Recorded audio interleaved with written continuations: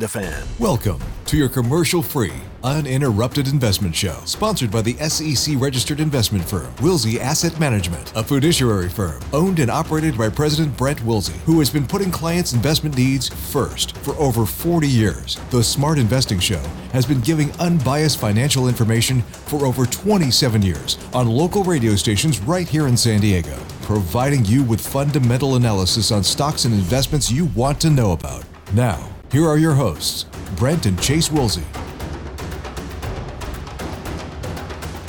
Well, hello and welcome to the Smart Investing Show. I'm Brent Wilsey, president of Wilsey Asset Management. Great to have you here with the Smart Investing Show.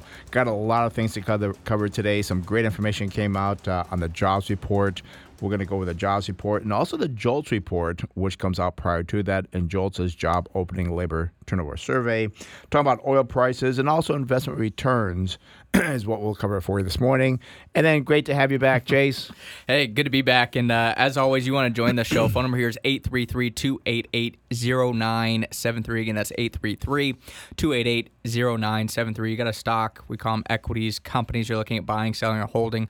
We'll break down those fundamentals and give you our opinion on that stock. And yeah, guys, hey, gosh, it's great to be back. You know, the first Saturday I was gone on a business trip, and then I don't think I made the announcement yet on the show, but I don't think you have. Found out my wife and I were having our first kid in February, and one thing we always talked about was we wanted to go to Europe before we started having a family, because I've never been. And all of a sudden we're like, oh my gosh, we're pregnant. We gotta do the trip. Gotta go. So we're in Europe the last couple of weeks there, which was a lot of fun. Got home last night. Luggage didn't make it back, but I'm here, which is it's nice to be back here. And then next Saturday I'm gone because financial planner Harrison's getting married, and I'm his best man, so I gotta be there for the rehearsal dinner. Yes. So, and I believe you said something this morning when I first saw you. Go, I love the United States. I missed it. I like this country. I like the businesses we have here. You know, I like my job, so I like working. I still got to do a lot of reading while I was away, which was great to catch up on things. But I missed being here. Well, let's get you right back into it, because the jobs report has been released, and the September jobs report was released on Friday, October 6th. And at first glance, it was scary because it was so good. But then as the day moved on, the report was analyzed further and positive information was found. What was scary about the report was 336,000 jobs were created, twice as much as expected. This caused concern that there would be a definite increase in interest rates in November by the Fed. Also giving more concern was that July and August numbers were revised higher, 119,000 total. But as the day progressed and the numbers were analyzed, it was understood that the average hourly earnings had only increased 0.2%, which is below the expected 0.3%. Now, this was the mildest number we have seen over the last 18 months. The Federal Reserve has been concerned about wage growth, and this report is proof there should be no concern on that wage growth. The strength in the job market was seen in leisure and hospitality, healthcare, professional, scientific, and technical services. What the report is revealing is that we can increase people working, but yet wages are not getting out of hand, which is something the Federal Reserve was concerned about.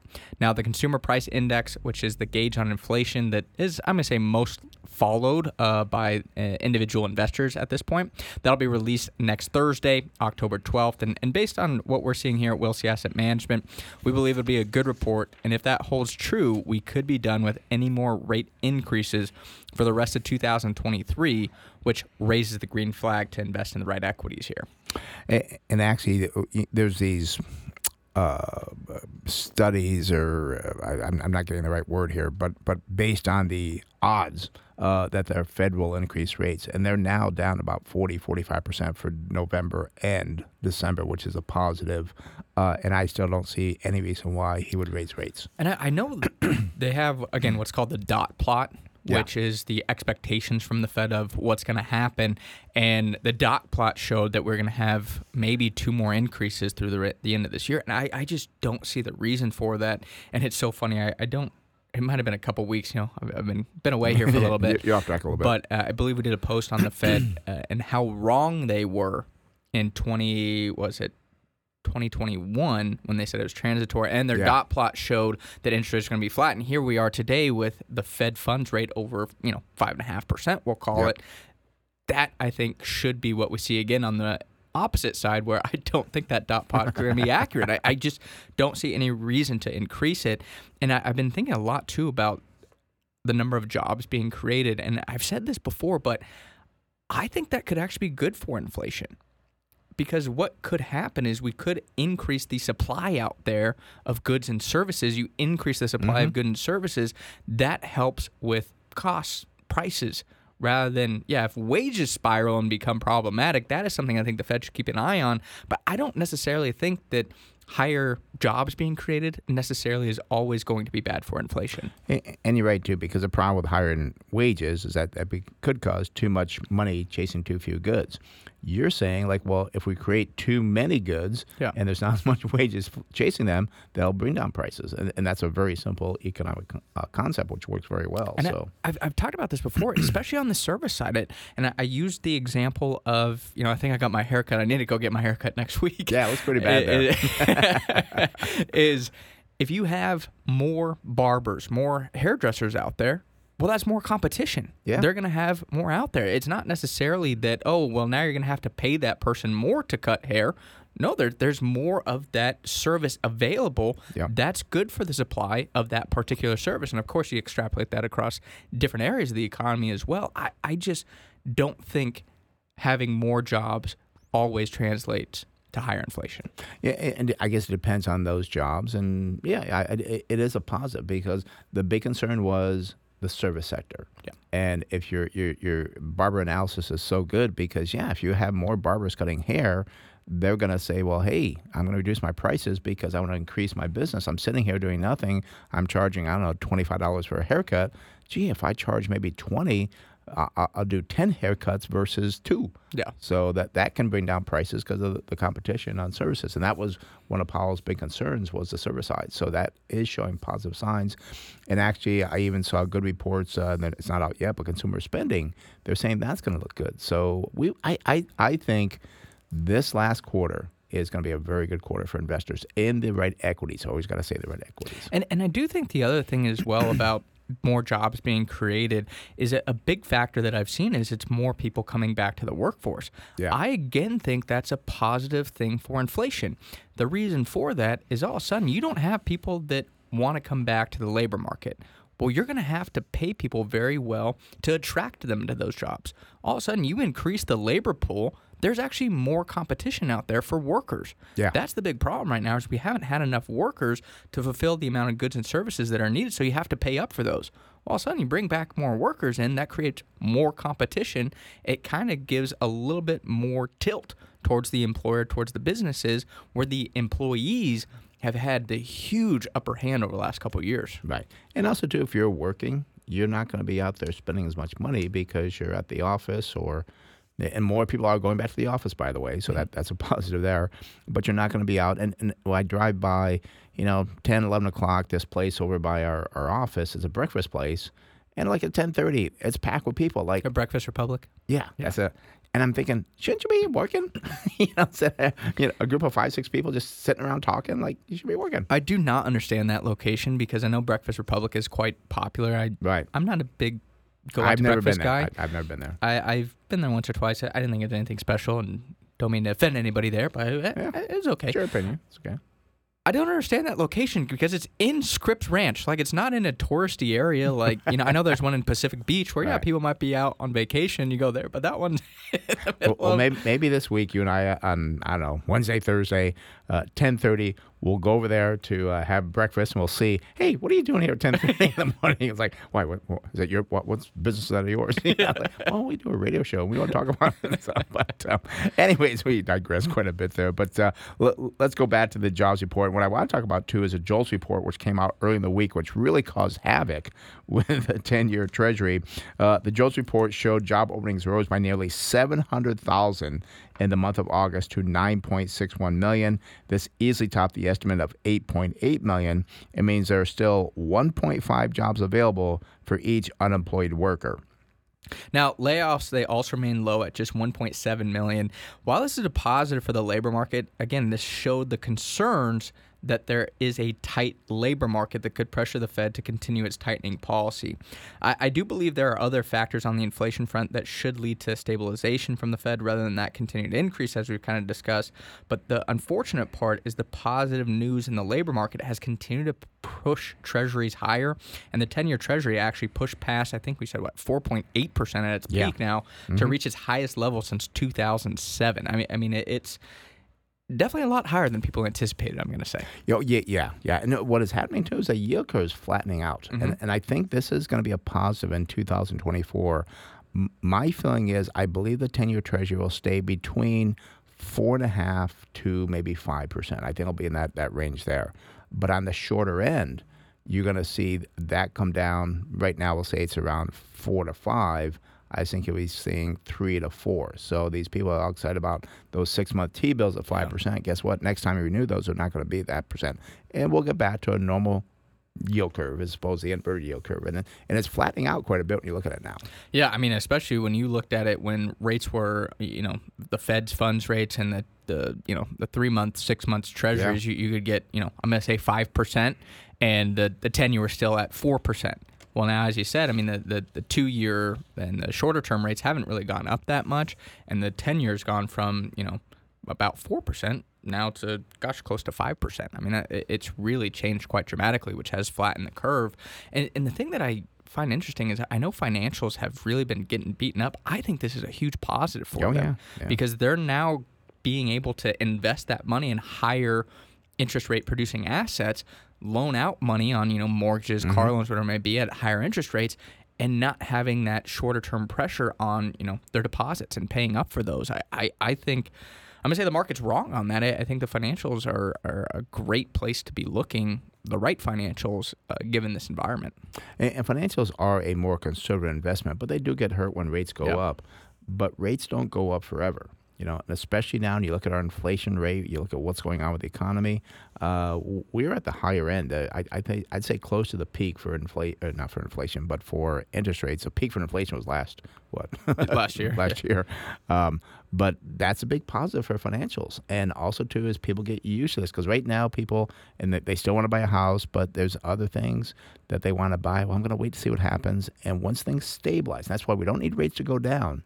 Just stabilize to know that they're not going up, people will start spending again, and banks will do well. And especially on the bank front, I know there's a lot of banks, and I'm going to pick on Charles Schwab, that they got hit pretty hard because of their balance sheet. And they're like, oh, they have so many securities on there that, they're technically underwater because if you look at their held to maturity portfolio, well, you don't really have to mark that down. But what happens is, you might have bought a 10-year treasury at 1.2%. Yes. Terrible investment. They shouldn't have done that, in my opinion. But what's happening now is they're going to start over the next year, 2 years, 3 years, you're going to start to have those longer dated treasuries that they had purchased at really low rates roll off. Yep. And now what do they get to do? Now they get a buy at, maybe it's not 4.8%, but we'll even call it 4.5%. Because I don't think the 10-year treasury is going back down to 3.5% within the next couple of years even. I think you're going to see the 10-year note at around 4.5% perhaps for the next few years. I think that's a very realistic expectation. And even they will appreciate when the rates go back down a little bit. Because, they went down, but even though they're way underwater, they will get some gains on those as they recover some of that. So that's why you can't make that's why trading the market doesn't make any sense, because you don't know what's going to happen tomorrow. And you can be so wrong so quickly and never recover.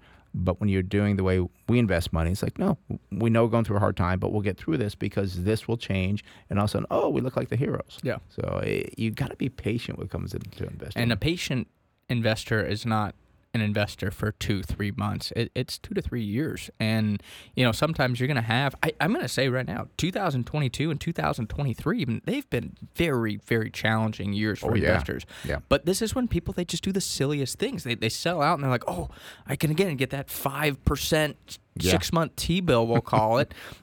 And then all of a sudden, things go up 10, 15%. You're like, oh my gosh, how did I miss out on that? Well, because you panicked and you sold. And historically, you look after periods like this, after a 2-year difficult period. Right. Well, generally things do recover in the long term. And you're a fool if you sell out now and then all of a sudden you don't get back in over the next 5 years, because the same thing that's pressuring you doesn't lead you back in. I try to be nicer, not call people foolish. I try to say it's not a wise decision. Yeah, try to be nicer on that one. Yeah. And I've been doing this for 40 years, and I've seen people not make that wise decision, and then they regret it later on. You know, we talk about it here on the radio show. We talk about our newsletter. I'll talk about it tomorrow morning on KSI, because we're trying to get investors. And again, you've got to have the right investments. We're not saying if you have some cryptocurrency or some other crazy thing you should hold on. We're talking about if you've got good quality investments that are at reasonable valuations, you should not be getting out of that investment. Especially, you know, right now some of the dividends are 3-4%, some even higher. Why would you sell that? Because, it's going to get worse.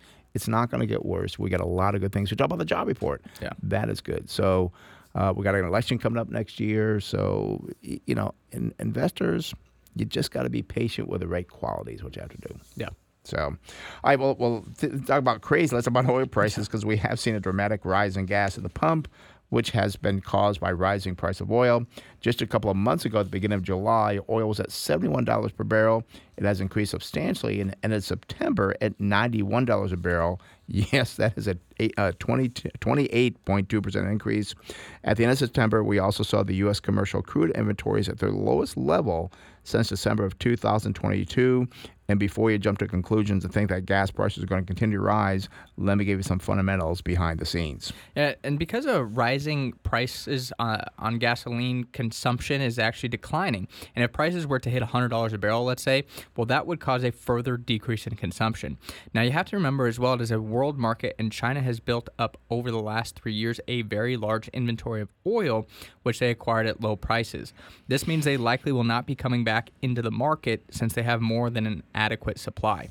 Also, if oil were to hit $100 per barrel, that could bring more inventory online and increasing the supply. And also, it is possible that Saudi Arabia would bring back some of their production that they took offline earlier this year and said, hey, you know, $100 a barrel, we'll sell some there. That's pretty profitable. Now, keep in mind, an unexpected supply shock would cause oil prices to continue to rise. Barring that scenario, I do believe that we should be close to the top here at, again, around $100 a barrel. And actually, we saw, I think it was just yesterday, Thursday, all of a sudden, the oil went back from 90 back down around 82. For these reasons, it can happen very quickly. When we wrote this, we're just looking at, you know, could be a day, a week, a month, 2 months, but it causes, when prices go up, people pull back on the spending, and the producers say, wow, we can now make a lot more money. Let's produce some more oil now at $100 a barrel. When it goes back down, we can always cut it back. But it's again, the supply-demand forces is what drives it. Don't get so upset and think it's going to last forever, because that's not going to happen. And I remember, what was it, when the Russia-Ukraine war started, I remember there were calls that oil is going to go to $150 a barrel. Oh, yeah, that's maybe right. even higher. Yeah. And it just didn't come to fruition because, again, there'll be people that are willing to sell oil at $100 a barrel. Yeah, you know? yeah. It's a pretty good profit there. And, you know, I was going to say, it's funny when, you know, I was in Europe, and I was telling you I got home last night, and I was like, what? $6 a gallon? I knew it was going up, but I didn't realize it was that high here in San Diego. I was like, geez. But in Europe, it's worse. I mean, I was talking to a gentleman there, and because they do it per liter, so I was kind of like, what's the conversion there? And he said it's about $8 to $10 a gallon is what they pay in Europe. I was like, oh, yikes. Yeah, and it's just crazy. And people, you know, some of our posts that we do, like, oh, we want to be a socialist. We want to be more like Europe. Like, really? I don't want to pay $8 a gallon. I mean, I'm not happy paying $6 a gallon. Yeah. So, and a lot of ours is taxes, but over there, same thing, a lot of taxes. So, phone numbers here. You want to join the show? Got a company you're looking at investing or holding or buying, selling. Going to open the phone lines, 833-288-0973. That's 833-288-0973. And as always, get you through for that unbiased, no strings attached, fundamental opinion about what you want to talk about. Well, Chase, let's talk about investment returns, because last week in a newsletter, we said that we see a very good fourth quarter for investors, as it could produce some good fourth quarter investment returns. The Personal Consumption Expenditures Price Index, known as a PCE, was released and came out at 0.4% last month. Core prices, which exclude food and energy, rose 0.1%, which is the weakest monthly increase since 2020. If you look at June through August of this year, core prices only increased at 2.2% on an annualized basis, which is very close to the Fed's 2% target. Based on this data, I do believe the Federal Reserve, once again, will pause at the meeting in October here. I'm seeing no indication of rising inflation overall. Even with the increase in prices at the pump, I do believe there will be another positive PCE report released about a month from, last week. And then no increases in interest rates once again in December. If you agree with that data, you should not be sitting on much cash or searching for investments that pay 4 to 5%. You should be investing that money in good quality equities, or else again, you'll be scratching your head in January on what you missed out on. And the thing you have to understand as well is that 2.2% annualized rate that we're talking about, that's not looking at year over year. Right. What that should mean is next year, barring, again, any type of major supply shock, we should see, if things remain constant, that PCE rate fall down around that 2.5%, I'm going to call it, rate, just naturally, without increasing interest rates.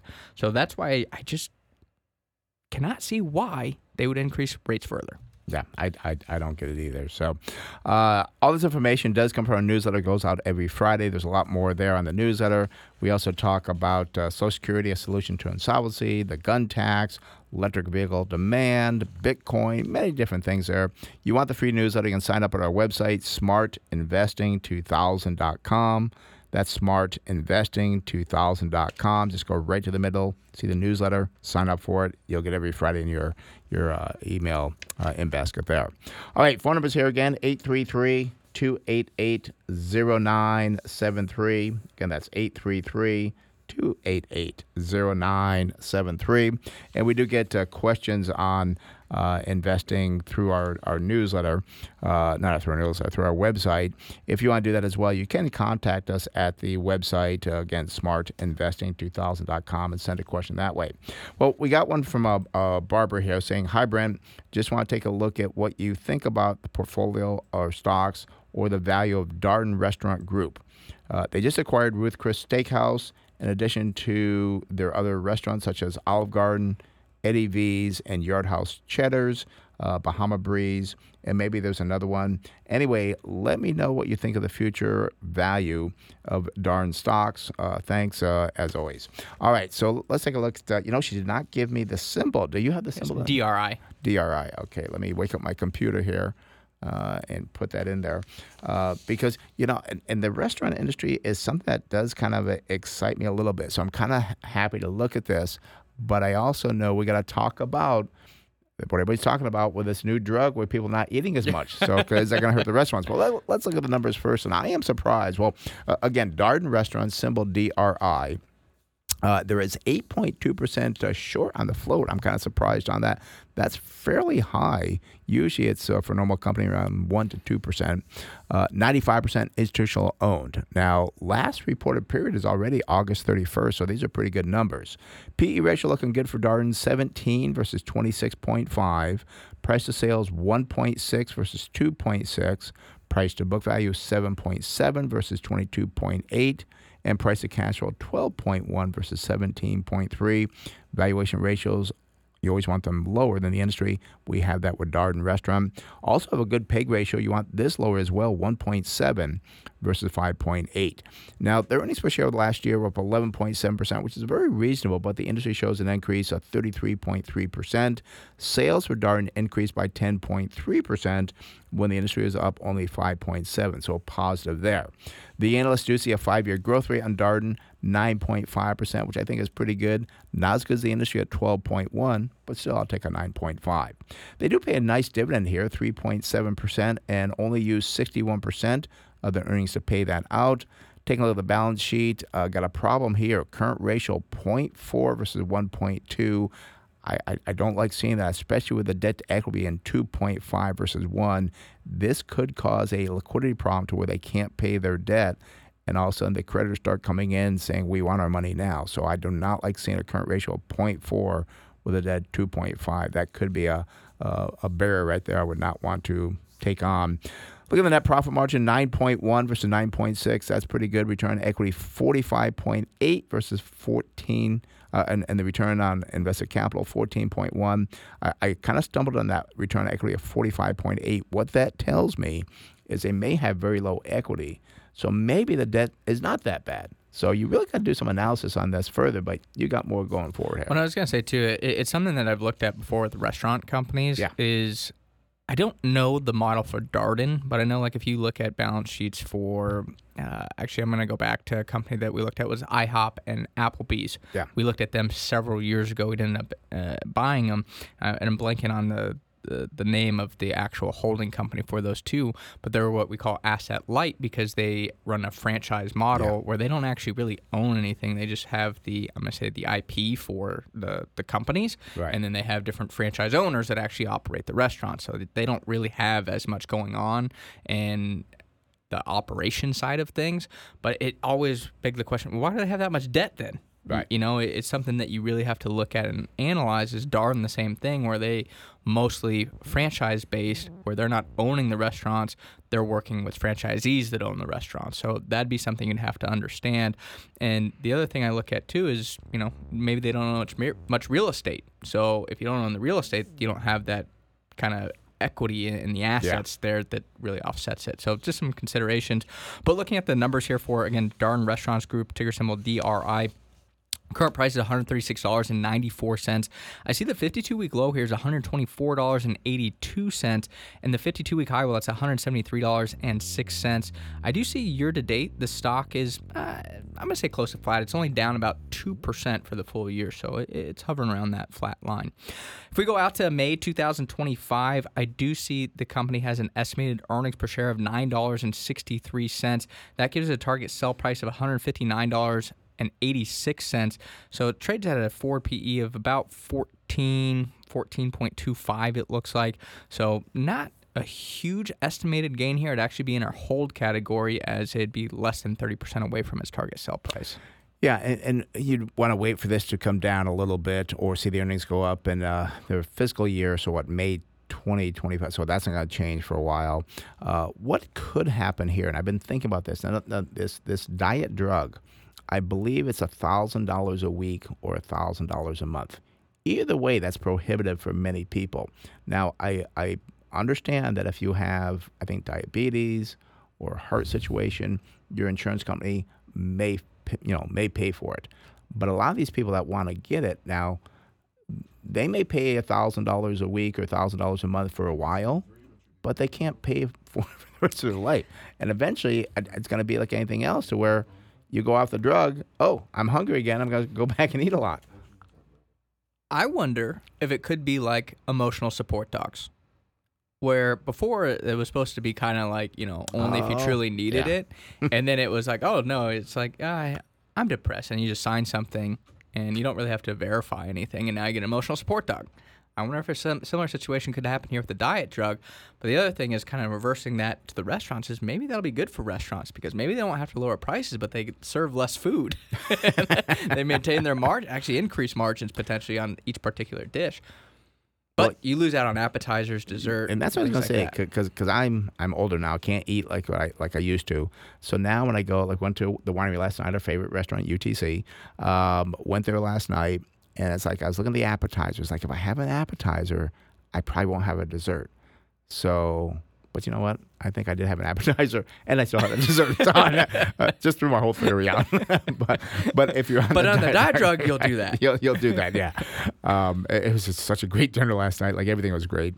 And that's what I think about. And you brought up a point that I didn't even think of, because you're right. Because I'm so depressed because I'm so overweight. Oh, well, emotionally, if we give you this diet drug, you can what is that going to do to the insurance companies? I don't know. That's going to be and the emotional support dogs, I kind of get it, but gosh, this thing with the I just know there's a lot of abuse in the system, which doesn't surprise me, and I could see a similar situation happening here with the drug. And that could be a huge abuse, because there's a lot more people that would need the diet drug for that than I think would want the emotional support dog. I will say as well, the big difference is I don't believe insurance companies dole out for emotional support dogs. I don't think they have to pay for those emotional support dogs. Okay. I don't know. I could be wrong. Yeah, I think you're right. But even then, it's maybe a couple $100 Right. for the cost, where this is, again, very cost prohibitive from the insurance side. It's definitely going to be something to keep an eye on, as it could have a large impact on, as you said, health insurers. Right. Could have a large impact on food companies, restaurants, things like that. Frankly, I don't think it's going to change a whole lot. I could be wrong on that. I'm not going to do any swing trades around this whole concept, but it's something that I think is getting a lot of news attention that I don't see having any major headwinds. Yeah, I don't think it'll be a long-term thing where, like, in 3 years, everybody in America is slim and fit because of diet drug. I think it's like going to be like a fad now. People want it, but people also like to eat and socialize, and like, and we like to eat, and well, I can't eat now because I'm on this drug, and yeah, I look good, but gosh, I really want to have that dessert because it looks really good too. So it could be an overblown situation. It'll have some effect, but I still think people go out and socialize and enjoy eating and drinking, and it's just, I mean, I know America's overweight right now, but I don't think it's going to have that big of an effect to where all of America in 5 years is going to be slim and fit. So. Yeah. So unfortunately, I'd say I'd pass on Darden. I think as well that I think it got a lot of benefit when the service side of the economy was really booming. I think things have kind of cooled off a little bit in terms of the growth that we're going to see year over year in terms of restaurant and bar spending. So I'm a little hesitant to jump into anything in that space because I don't think the valuations clearly at, we put in the hold category, are that attractive. I would have liked to buy a company like this during COVID when nobody was going. And we to looked the at them, restaurants. but we did a lot of buying during COVID. We couldn't buy everything because it was great, but this would have been a great one as well. And a pullback on this could be a time, but right now, again, a whole category. And I was kind of hoping it would be, because I like Eddie V's as well, and I know they have this place called Capitol Grill, which my older sister who lives up in Costa Mesa really likes too. So they have some good restaurants there. And again, good point being, and Ruth Chris is my favorite. Yeah, Ruth Chris. Oh, that's right, Ruth Chris. And point being is that we like the restaurant, we like what they have, but it's just not a good time to buy it. So be patient there. All right, phone number's here, 833-288-0973. That's 833-288-0973. I looked at the clock, and I see that our financial planner, Harrison Johnson's here. So let's go to Harrison. Dwayne in San Diego, be patient. We'll get to you. You call him, we'll get to you as well. But Harrison, how you doing? Good morning, guys, and welcome back, Chase. Good to be back. Well, I see today you're talking about Social Security and a solution to the insolvency. Can you call President Biden on this and tell him what's going on? Yeah, I've got him on speed dial, so he's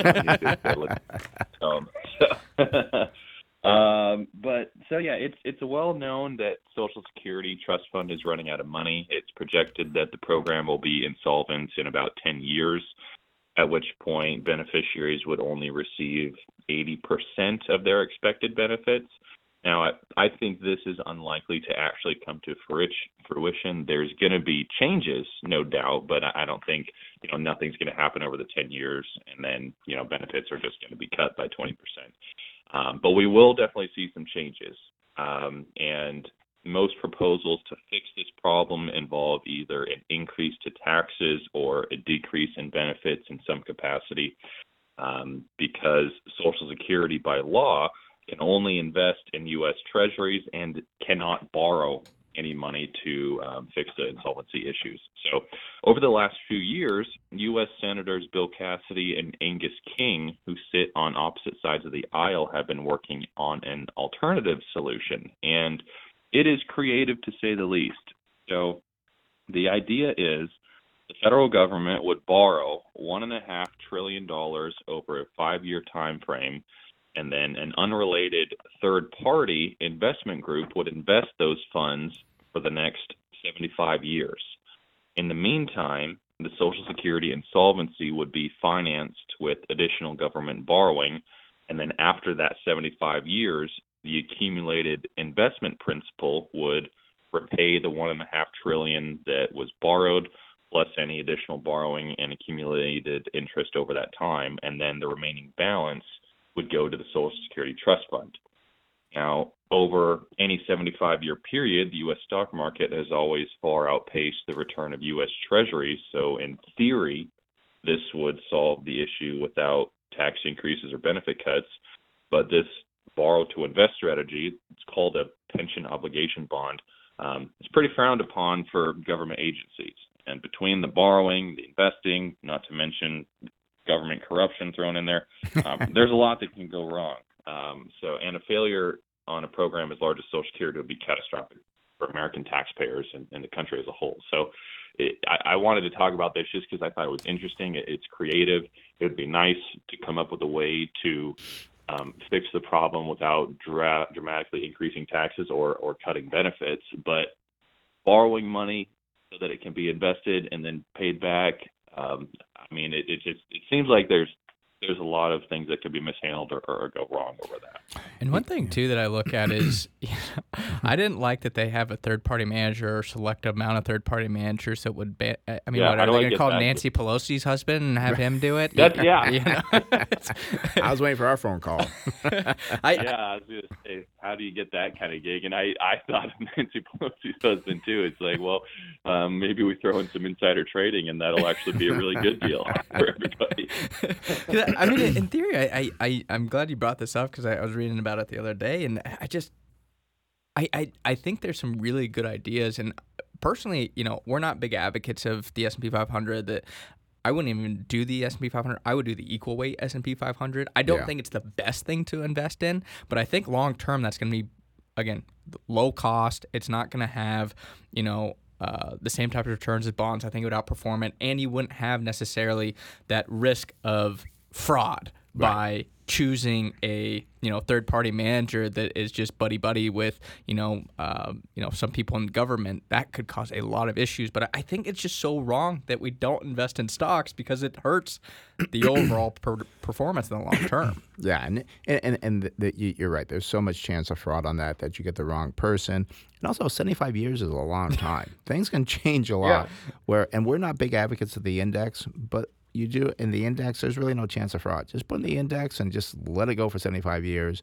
The downside is that, you borrow, the government's going to borrow $1.5 trillion because they don't have $1.5 trillion in cash. Well, they got to pay interest on that over 75 years. So it may not turn out, as great as we think. but I like the idea that they're trying to do something different. I don't understand why we don't look at saying, let's even start investing 20%. And then I'm going to say it's kind of like how we do our income portfolio at our firm is that we keep some liquid in I'm going to say a little bit higher income producing assets, which, the government can do. And then a portion, set that aside and invest that won't need to be touched for 2, 3, 4 years. Let that just invest and grow. But it's maybe that makes too much sense. I don't know. Part of the problem. Makes too much sense. Yeah. So, well, Harrison, I mean, that's I'm glad you bring that to the forefront here for people to kind of look at, and something will be done. I don't think it's going to be this plan, unfortunately. I think there's some merit to that one, but I think what's probably going to happen is going to raise taxes, lower benefits, and extend the life of or extend when you can actually collect Social Security. Or what could happen is you don't have to necessarily follow the trust fund. You just keep spending deficits. Yeah. And I mean, it's the issue is it's such a large deficit to overcome, which in this program, the repayment doesn't come after 75 years, but insolvency happens in 10 years. So that means for 65 years, the deficit is just, covered by additional government borrowing. So the amount of principal to pay off would be massive. And then, whatever happens to interest rates in the meantime, not to mention it, for the government to keep up with those interest payments on the money that they borrow, that could result in additional taxes other places to maintain that debt. And so, we're trying to solve this problem without raising taxes, but it could just cause an increase in taxes to pay the additional debt because of the accumulated interest. So, again, it's creative. I do like the idea of trying to get some type of investment in there, but I think you're right, Brad. I think even if some type of investment is factored in, there's likely going to be a change to taxes and change to benefits in some capacity. Yep. All right. Well, Harrison, thank you very much. You have a great Saturday, and we'll see you on Monday. All right. Thanks, guys. See you Monday. Okay. Bye-bye. All right. That is Harrison Johnson, our financial planner. He is a fee-based planner. He's on a salary. He does not sell any products or try to get any fee-based or any commission-based products to make a commission on. You want a free consultation with him, go to our website, smartinvesting2000.com. That's smartinvesting2000.com. You can also call him at the office at 858-546-4306. That's 858-546-4306. And have a time to set up a consultation with him. All right, phone number's here, 833-288-0973. That's 833-288-0973. Let's go to San Diego and speak with Dwayne. Dwayne, you're on the Smart Invest Show, Brent Chase. How can we help you? Did we lose Dwayne? Dwayne. Maybe you're on mute. Can you hear me? Oh, there you are. He is. There you are, Dwayne. How you doing? Doing okay. How are you? Sorry Good. about that. No problem. Yeah, I was interested in looking at, or I have a stock. It's Medical Properties Real Investment Trust, symbol MPW, and I'm trying to figure out, do I keep it or do I sell it? Okay. Well, let's look at MPW. And again, it's a real estate investment trust. And because of the big increase recently with the 10-year treasury, virtually all REITs have been beaten up because of the funding, the way they actually fund the real estate. So that's one reason that you'll see a lot of these just getting beaten up. But let's take a closer look at, again, MPW, which is the Medical Property Trust. That is their symbol, MPW. They're in the real estate investment trust healthcare facilities industry. There's a high short on this of 31.4%, 78% institutional owned. We do see a PE ratio of 46.3, which is high, but the industry is at 393. Price of sales 2.2, half the industry at 4.4. Wow, love this book value. And this is price to tangible book value. It means you take all the intangible assets, it is 0.4. So that means for the tangible assets of this company, this real estate investment trust, you're paying 40 cents on the dollar versus 8.9 for the industry. Price of cash flow, 5 versus 14.8. So valuation ratios look very good for MPW.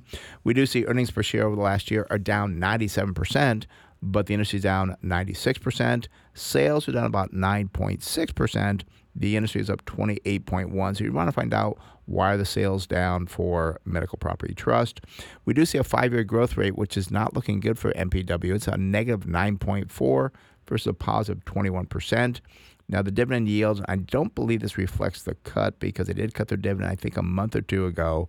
But it shows here a 20% yield with a payout ratio of 1,054. So some crazy numbers here that you're getting from this. And Chase will go over the FFOs for you, which is a little bit different. We do see, the debt situation. Current ratio 0.9 versus 2.1. That's okay. And debt to equity not on a line at 1.3 versus 1.1. Net profit margin 5.1 versus 1.5%. That means for every dollar they bring in, they're still making 5 cents on that dollar. Return on equity is low, 0.9. Return on investment capital is low, also 2.4. But again, being a real estate investment trust, you want to look at other factors, which Chase will do for us now. Yeah, and real quick, I do see here on our other source that we use, it looks like the dividend going forward has been changed. So it looks like the yield is 11.76% after the That's cut. the real dividend going forward. Yeah. Because this looked at the past. You got the forward. Good. Which is, hey, that 12% yield after a dividend cut. Right. I want to look at it closer, but gosh, I would think that's a pretty secure dividend based off their cash flow. I mean, that's hard pressed to find a 12% yield somewhere else. Mm-hmm. But looking at the current price here for MPW, it is $5.10. I see the 52-week low here is $4.92, and the 52-week high here is $14. Year to date, the stock has struggled immensely, being down 56%. Going forward, though, and again with REITs, Real Estate Investment Trust, we look at FFO, stands for the funds from operations, just because a lot of real estate, you're going to have depreciation, which is a non-cash expense. So we want to look at kind of the cash flow of that business when we're analyzing it. But we go out to December 2024. I do see estimated FFO of $1.49. It gives us a target sell price here of $24.73. It's almost just head-scratching. It trades at 3.4 times 2024 estimated FFO. And even if you take into account the depreciation, going out to December 2024, the mean of 8 analysts say the earnings are still going to be 85 cents.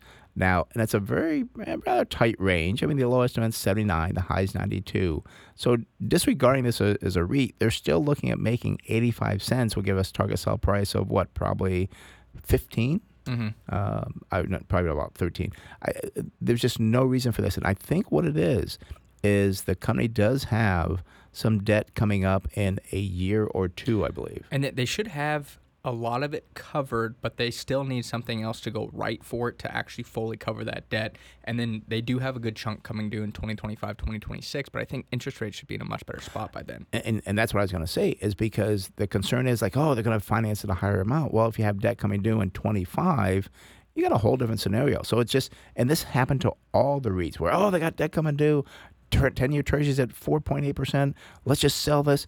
I think they're making a big mistake because, this is in hospitals, surgical centers. It's not like it's going to be replaced by AI or anything else. We have a growing demand in that industry. So it's just, I think it's getting beaten up so bad because of the quick move in interest rates. And I do agree that the interest expense is going to go up. There's no way to avoid that. I mean, they got interest rates for 5 years sometimes at 2-3%. Right. That's not going to happen again.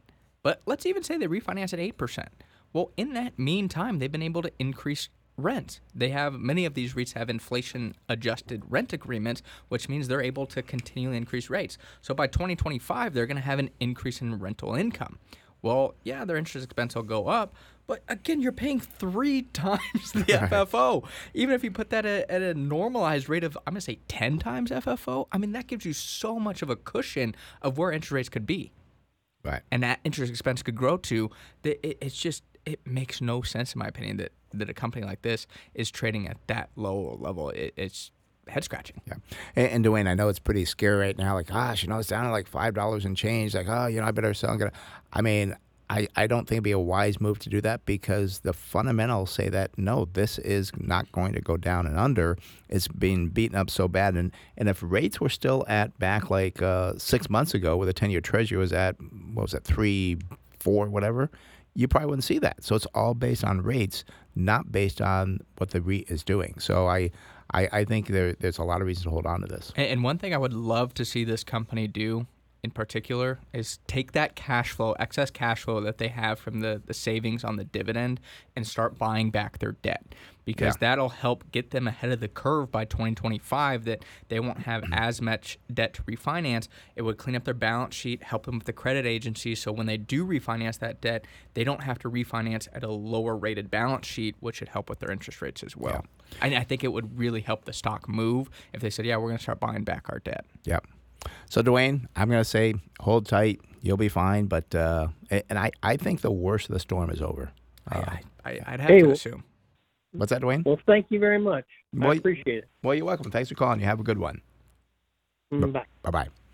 All right. That is open on the phone line, 833-288-0973. That's 833-288-0973. 0973. Do you have a comment, Chase? Oh, I was just going to say, I'd have to assume that I think because the 10-year note has gone from, 1-2% over the last couple of years. Right. I don't foresee it doubling again to 8 to 10%. I'd be shocked if that happened.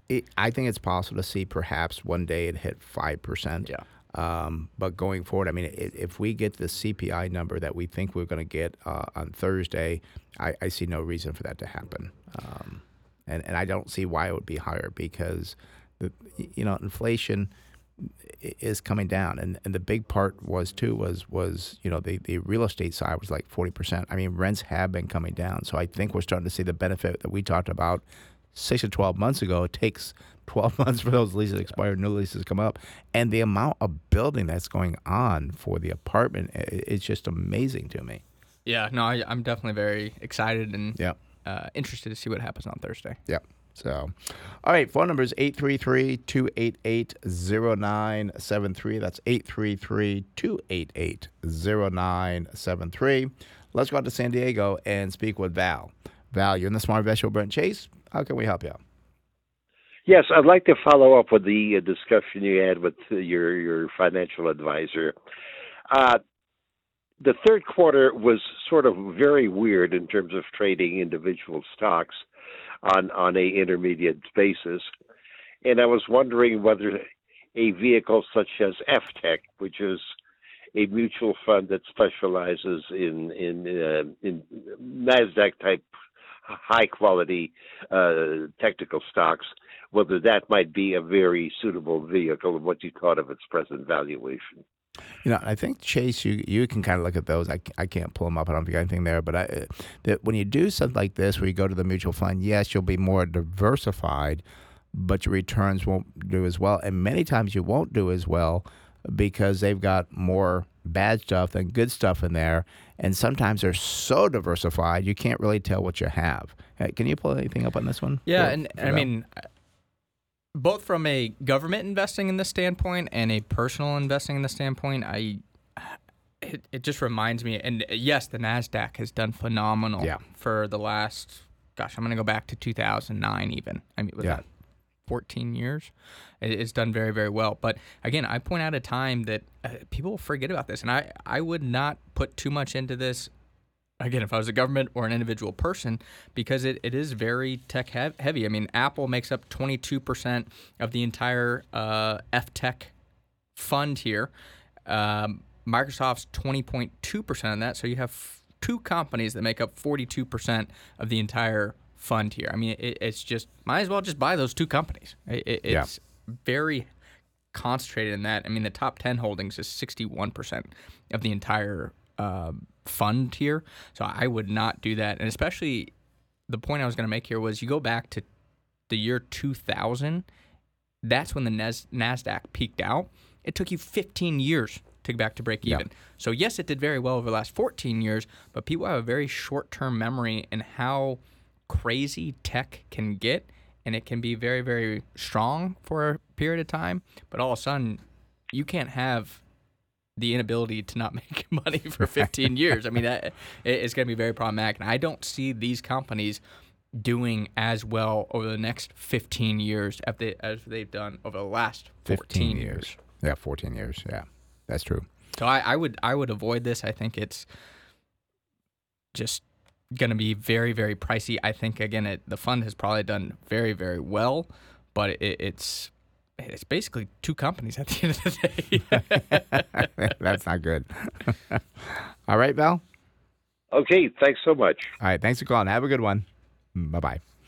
All right, that just opened the phone line, 833-288-0973. That's 833-288-0973. Well, Chase, let's talk about something different here. I'm kind of looking for the topic I want to talk about here, and I can't find it. Let's talk about the writer's strike, because that's something here that it has caused some problems as well. How does the resolution of the writer's strike affect your consumption of entertainment?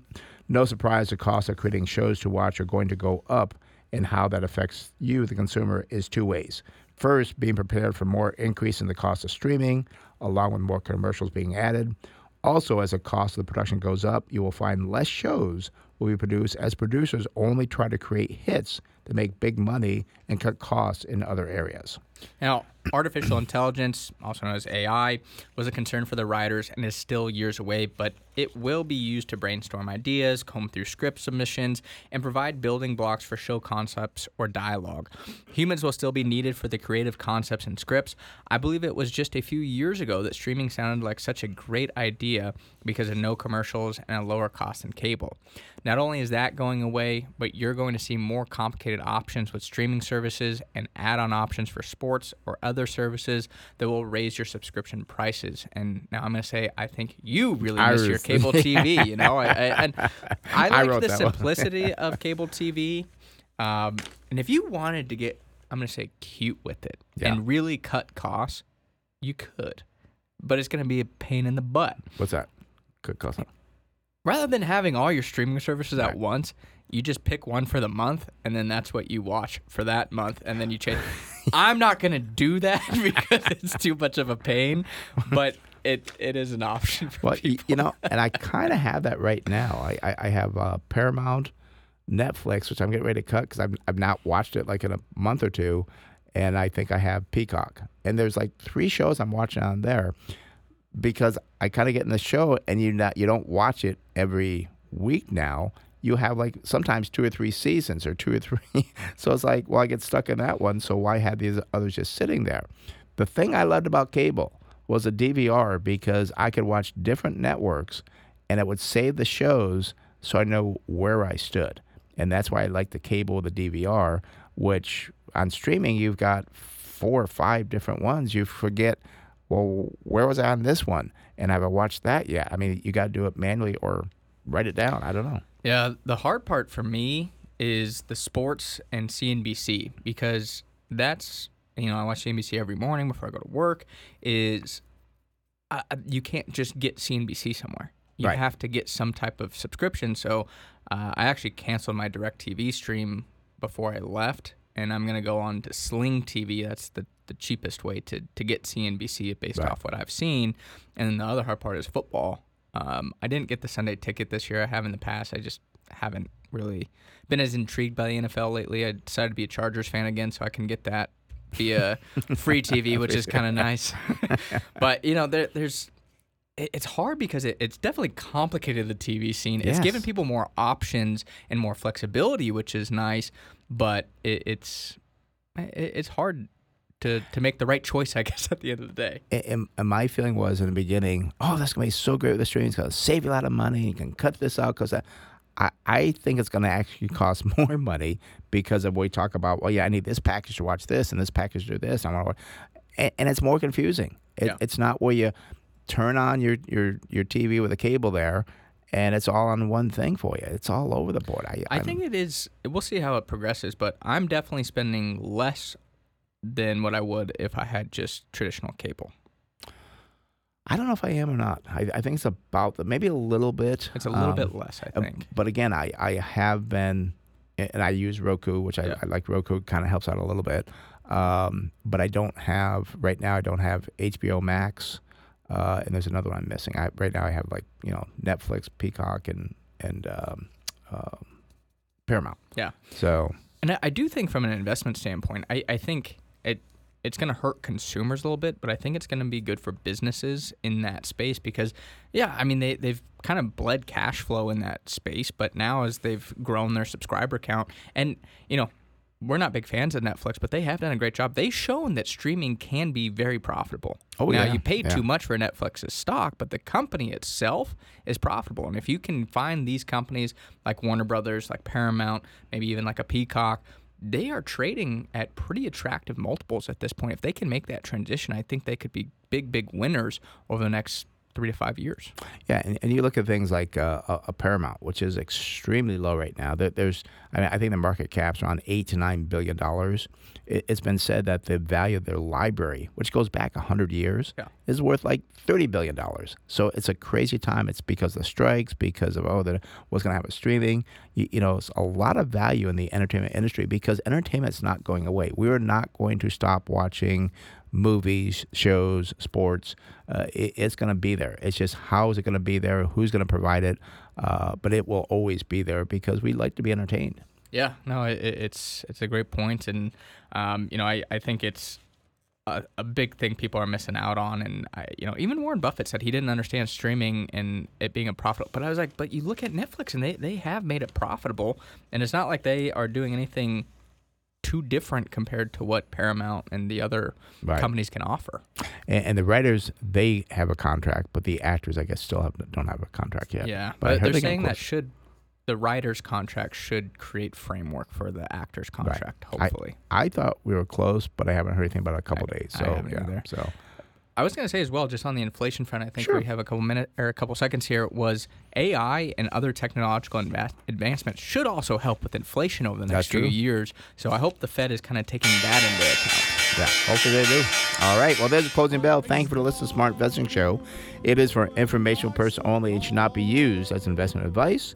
If you'd like to discuss in more detail your investment needs or have other investment questions, feel free to call myself, Brent Wilsey, or Chase Wilsey at 858-546-4306, 546-4306. And be sure to visit our website, smartinvesting2000.com. That's smartinvesting2000.com. A lot of great information there. Thanks for listening to the Smart Investing Show. We'll be back next week. I find it all so amusing to think that I did all